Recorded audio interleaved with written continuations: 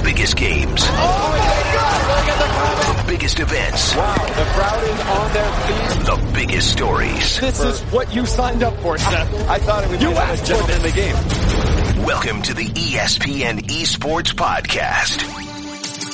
What's up, everyone? Welcome back to the Esports Podcast. It's Rachel here in studio with Jacob. How are you today? Doing all right. I'm getting ready to travel for the next 3 weeks with a 4-day break in between them. So I'm preparing my body and my mind, but I'm okay. Any sports events you're heading to? Yeah, so I'll be heading to South by Southwest in 2 weeks. I've got some personal travel next week to Scotland, but after that I'll be back for 4 days, and then I'll head out for South by Southwest. So nice. This will be the third time I've been to South by, and yeah, it's always just a great event to see people and network and catch up with a bunch of industry folks that I don't necessarily get to see all the time. So what else are you looking forward to there? They are hosting a couple of esports events. They have one that I think is not announced yet. I'm not quite familiar with what it is. They have a couple of mobile esports stuff there, but there's a lot of good panels. There's one with Sam Matthews and Travis Gafford, which should be good. Sam is the founder of Fnatic. There's one on the Overwatch League. There's one on diversity, inclusion, and accessibility in esports with Syra Mueller from .esports and Christina Alejandre from eLeague. So there's I think 8 or 9 panels for esports there. So I'm excited to get to see those and kind of see how they work. There was a really interesting one last year that I really liked on esports gambling. So nice, which we talked about last week. High standard, yeah. So. Yeah. Before we kick things off really quick, I want to announce that I'll be speaking at the NYU Sports Law Colloquium on March 30th. The entire panel, the entire panel is pretty awesome. We're going to talk about women in sports, Colin Kaepernick, protesting the national anthem, and the rise of esports. And it's going to be at 245 Sullivan Street. And yeah, I'll be talking about my experience in esports. So it should be pretty fun. We do have several New York listeners who give me feedback pretty regularly, so those people should hear this and attend. Yes. Thank you for that, Jacob. But getting back into things. Recently, Riot announced the locations for their international events this year. So we got MSI in Europe, Worlds in South Korea, and Rift Rivals in the US, China, Brazil, etc., and All Stars in North America. The last time we talked, I think we mentioned on this podcast first that World was either going to come down to either Europe or South Korea. Yeah, I was a little surprised that it was actually South Korea because we look at things like patterns, obviously, right? And so they had Season 3 Worlds in North America. They had Season 4 Worlds in South Korea. They had Season 5 Worlds in Europe, and then Season 6 Worlds in China. I actually thought that the rotation was not going to be per major region. I thought the rotation was going to be North America, Europe, Asia. So I was a little surprised that they did China and Korea now back to back, but I guess it makes sense. So I would expect next year is probably Europe, and then we'll back on the rotation like North America, and then China, Korea, if that's how they're going to do it. We don't have a lot of precedent outside of really since Riot became legitimized, I guess, in Season 3, and got into a bigger stage. Right, and I think I might speak for both of us. That was probably our favorite World Championship, the one in South Korea in 2014. Jacob is nodding, so yes, I am correct. Yes. But tell us a little bit about what do you think Riot will do differently this time around to really differentiate it from 2014? So I think 2014 was actually a huge coming out party for esports. I think it was one of the big times that people kind of woke up and realized what it was. So I think there's a very high standard to set. I mean, it was in the South Korean Olympic Stadium, if I remember correctly. I would imagine now with the Korean or the Winter Olympics just now in South Korea that there will probably be leftover facilities and probably more event organizers that might be involved from that perspective. I think that might have been the reason they actually chose South Korea, because there's going to be a lot of leftovers after the Olympics. I would imagine when they come back to LA that they might try to utilize some of the new facilities as well, if they do a bigger event in LA in the future. So I think it's kind of strategic from Riot. I think it's a huge standard to meet. I think that Season 4 Worlds was definitely better than the past 2 years, and you were at the Bird's Nest, so feel free to debate with me. But I don't know, that World Championship, both the play was incredible and the spectacle was incredible. And I think that the last couple of years the play has been okay, but it was always one team that just looked like they were going to smash in a final. Right. And even though the event was cool, it was not measured with the play. I feel like 2014 was both. It had both aspects. Yeah, I will say that the Bird's Nest was incredible. The scale of it was just ridiculous, but I do understand that there's something very special about watching a South Korean team win on home turf. Yeah. Yeah. And I know that in 2014, it was kind of expected that, one of the Samsung teams were going to win. So no surprise there, but I do think it'll be more satisfying because, at the Bird's Nest, when Samsung Galaxy won, there were cheers for Royal, and it just sort of killed the hype in a way. Yeah. That's kind of how I felt about season 5 as well in Los Angeles. It was the SKT versus Samsung first time they played each other. And I felt that was nobody really had a stake in the race. Right. That event to me was the first time that a lot of the big investors that had invested in esports that year and the year prior had gotten to see League of Legends on that sort of scale. So that was cool. I remember I got to go up into Peter Guber's, I don't even know what the word would be, but Peter Guber essentially rented out the Lakers box in that event. And so I got to see the revolving door of all these cool investors. But yeah, I would love to see the experience of a South Korean team winning on home soil this year. Right. And I think what we haven't talked about yet, which was kind of big in 2014, was that they got Imagine Dragons to perform at the World Championships. And that was one of their big celebrity acts. So in the spirit of the Olympics, I'm hoping that they get a K-pop act this time around. Who did they get to perform last year? Did anybody perform at the Bird's Nest? Because they had an act in 2015 as well. They had Jay Chou. Oh, Jay Chou, okay. my boy. Okay, yeah, they had Zed as well in LA, and that was kind of at his celebrity peak as well. But yeah, the Imagine Dragons performance was actually incredible. I remember staying up and watching that event. That was actually the event that made me want to write about esports.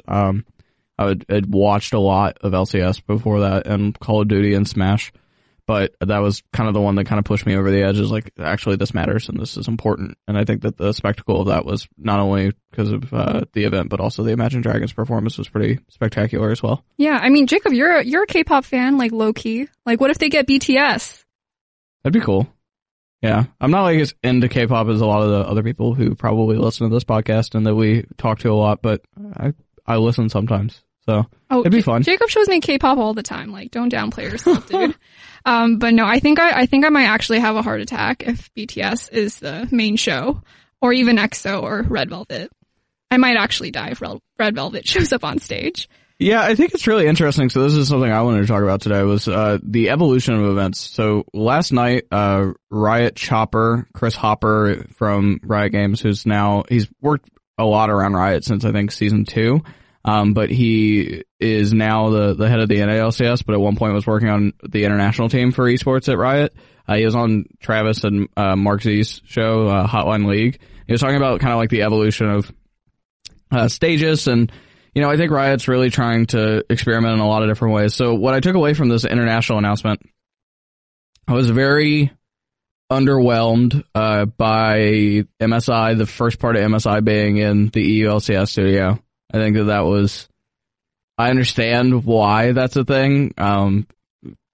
Chopper said last night that part of it was because obviously they know how to produce on their own turf. That's their home studio. They produce out of there all the time for EULCS. And also, it doesn't cost them any money to produce out of the EULCS studio when they have a lease on it anyway. But nonetheless, there's only 3 days in France for that event. It's a 3-day event. It's a Friday, a Saturday, and a Sunday. And I'm a little underwhelmed by that. I'm also extremely underwhelmed by, and I probably won't be going, but I'm extremely underwhelmed by where NALCS finals are this year, for spring, which are going to be in Miami. Miami's a great location. That arena though, or that, theater, I guess, it's not even an arena, the theater, they've had ticket issues for the last 4 weeks since they put tickets out for it, where people were not able to get tickets, and there was this, early sign up that you could do if you're an American Express ticket or card member, and a bunch of people that bought it, and now they're being resold at 3 or 4 times the price. And it was such a small venue that it sold out very quickly through that. They didn't ration well. Ticketmaster didn't. So right. I'm very underwhelmed by that, considering how well Riot has done with kind of putting on an esports spectacle. Those two events are kind of off-putting. Right. And this isn't a new problem. This was a big issue even during the World Championships last year. I mean, scalpers they have these incredible programs on their computers that just allow them to click 1 million times a second. And they're just able to buy out these tickets so quickly and sell them at a ridiculous price. I mean, Riot didn't do anything back then, but I don't know if that's going to change. It's different when it's in a 2,000 seat theater though, right? Because especially when you make an early pre-sale to certain buyers, if somebody's a buyer that qualifies under that, I think it's I'm pretty sure it's American Express. You have to be an American Express card holder is the way that works. And like, there weren't any tickets available after that early opening. So like the general public just couldn't get tickets. Like there's just tons of ticket issues. And that's on the scalpers, but it's also on Riot and Ticketmaster for not rationing that well, you know? Mm-hmm. And Ticketmaster is the sole vendor for this event. Yes. So I could see why that's an issue. Yes. So a little just like perplexed at the fact that they chose that small of arena. Actually, from my understanding, is that they didn't even ever reach out to the American Airlines Arena, which is the basketball stadium in Miami. They do have a conflict that night. They have a Disney on Ice production, but I'm pretty sure they could have moved that for LCS. Right. For LCS finals. But you have to book these arenas like a year in advance, right? You can do them like, I think 4 months was enough time. Right. I just wonder what the conversation was like at Riot. Like, oh, we should just throw it in the small arena. Well, remember that the American Airlines Arena is owned by people who are invested in esports. It's owned by the Miami Heat. Like, and there's no conflicting event at the basketball stadium at the University of Miami as well. There were other places that they could have put this besides this theater. And I think the theater experience will be really cool, as we previously talked about. I'm just very underwhelmed by MSI and ALCS finals for spring. I really hope the summer is a huge deal like it always is. Because right now, like, it's not looking too great for Riot right now in 2018 with events. Right. So we're going to go to break in a second. But before that, if you have time, you can leave us a rating and a review in iTunes and let us know how we're doing. You can also tweet us your thoughts at Rachel Youngu and at Jacob and Wolf. You can also find us in the ESPN app. And if you subscribe to Esports in it, we can send you an alert whenever we have a new episode. And we're also on Spotify, so make sure to give us a subscription there as well. Right, we are on Spotify. I did not know that until recently. Yeah, well, that is new for us. So if you are an Android listener or you don't use Apple Podcasts, you can find us on Spotify. All right, everyone, we're back with the podcast. Last time we left off, we talked about scalping, Ticketmaster generally being sucky, and the problems getting tickets to these events. So let's talk a little bit about what Riot will do in 2018. That's a little different with Rift Rivals and All-Stars. I mean, what were some of the pitfalls that you saw in 2017, and what do you hope that they improve on in 2018? I think that Rift Rivals, because it was a new idea last year and it was a new production, it was just like really out of the ordinary. And also just the timing, I get it. It's in the middle of the summer season, or summer split.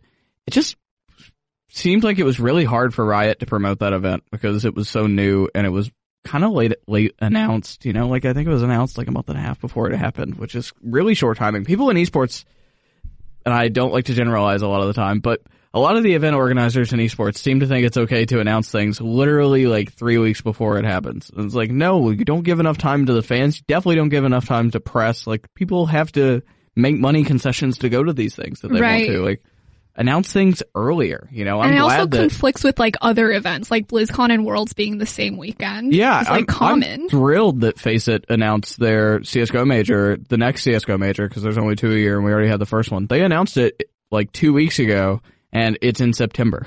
You have like 6 months to figure out what you're doing to get there. You know, like 6 months of planning, and tickets aren't on sale yet. So, I get that there's a lot of logistics, but man, like, I don't know. Yeah. So, I mean, my hope for 2018 in terms of Rift Rivals and All-Stars is that I hope that they put less emphasis on making All-Stars like a competitive event. I think that in 2017 we saw that kind of took out the fun from the event, which is what it's supposed to be. It's supposed to be a fun event, no? And then for Rift Rivals, I mean, like you said, there was just so little hype for it, and throughout the event it just felt like it didn't mean much. And it's trying to build these budding rivalries between regions. But I don't know if it accomplished that. I'll be honest, All-Stars is the most useless event in the League of Legends ecosystem every single year. Right, but it's still it's entertainment at the end of the day. And I think that they should stick by that.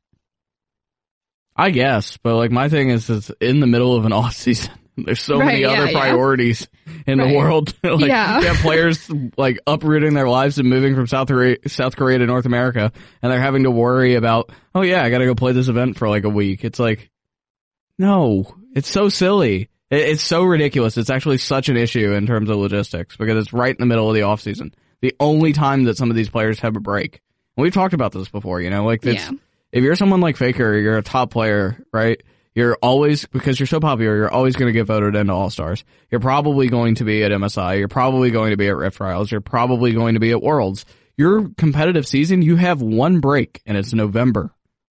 Like, that sucks. You know, like, there's literally no off-season for a top player. Right. So would the alternative be to just get rid of All-Stars? Yes. I can just see that you really hate All-Stars. I really, like, I liked All-Stars most when it was basically what MSI is now. If you remember the year that they had it in France, that was awesome. Yeah. I think that was 2014 as well, the same year they had Worlds in Korea. That was great. It was, you know, all these teams, and there was not a lot on the line, but like it was a very fun competitive event, you know, like it was Cloud9 and SK Telecom, and I believe it was OMG that year. It was just a really enjoyable event to watch. Right. And I don't feel like, since they made it more like a traditional all-star game, like other traditional sports, it just doesn't make a lot of sense to me for it to be where it is now in terms of scheduling. And also, it's just not a fun event to watch. I don't remember the last time I watched the All-Stars event. It's just boring. Right. And I mean, we're a little biased because we're a media company trying to cover All-Stars, and it's just impossible to cover. I mean, yeah, like I don't do anything from like the time of November to January. Like that time for me is rest time. No, it's actually work time. It's off season, right? So like I can't do events. I can't do shuffle, events. Yeah, I can't do events during that like time period. So like trying to throw something in there that's just kind of ridiculous, to be honest. Right. Well, I mean, I'm trying to be realistic here and figure out how they can improve on All-Stars and perhaps not just cutting out the event entirely. But I do agree that moving it into a different time slot would be nicer for the calendar year. Where would they move it though? Like that's the thing. Right. You have League of Legends, which Here's the thing, and Counter-Strike has this issue too. It's really hard to find a time in a calendar on an active ecosystem. The difference is with Riot and why I would expect this. And actually, this is what Blizzard's done really well with the Overwatch League. If we're comparing some of the mistakes that Blizzard's learned from, is Blizzard has their season from January until July, I think, is when playoffs are. And then there's that like wide open period. And they want to do an all-star game and stuff, but you have July until literally the following January or December for preseason, where you just have a gap. You can throw something in there. That's fine. Players get like a 4-month break.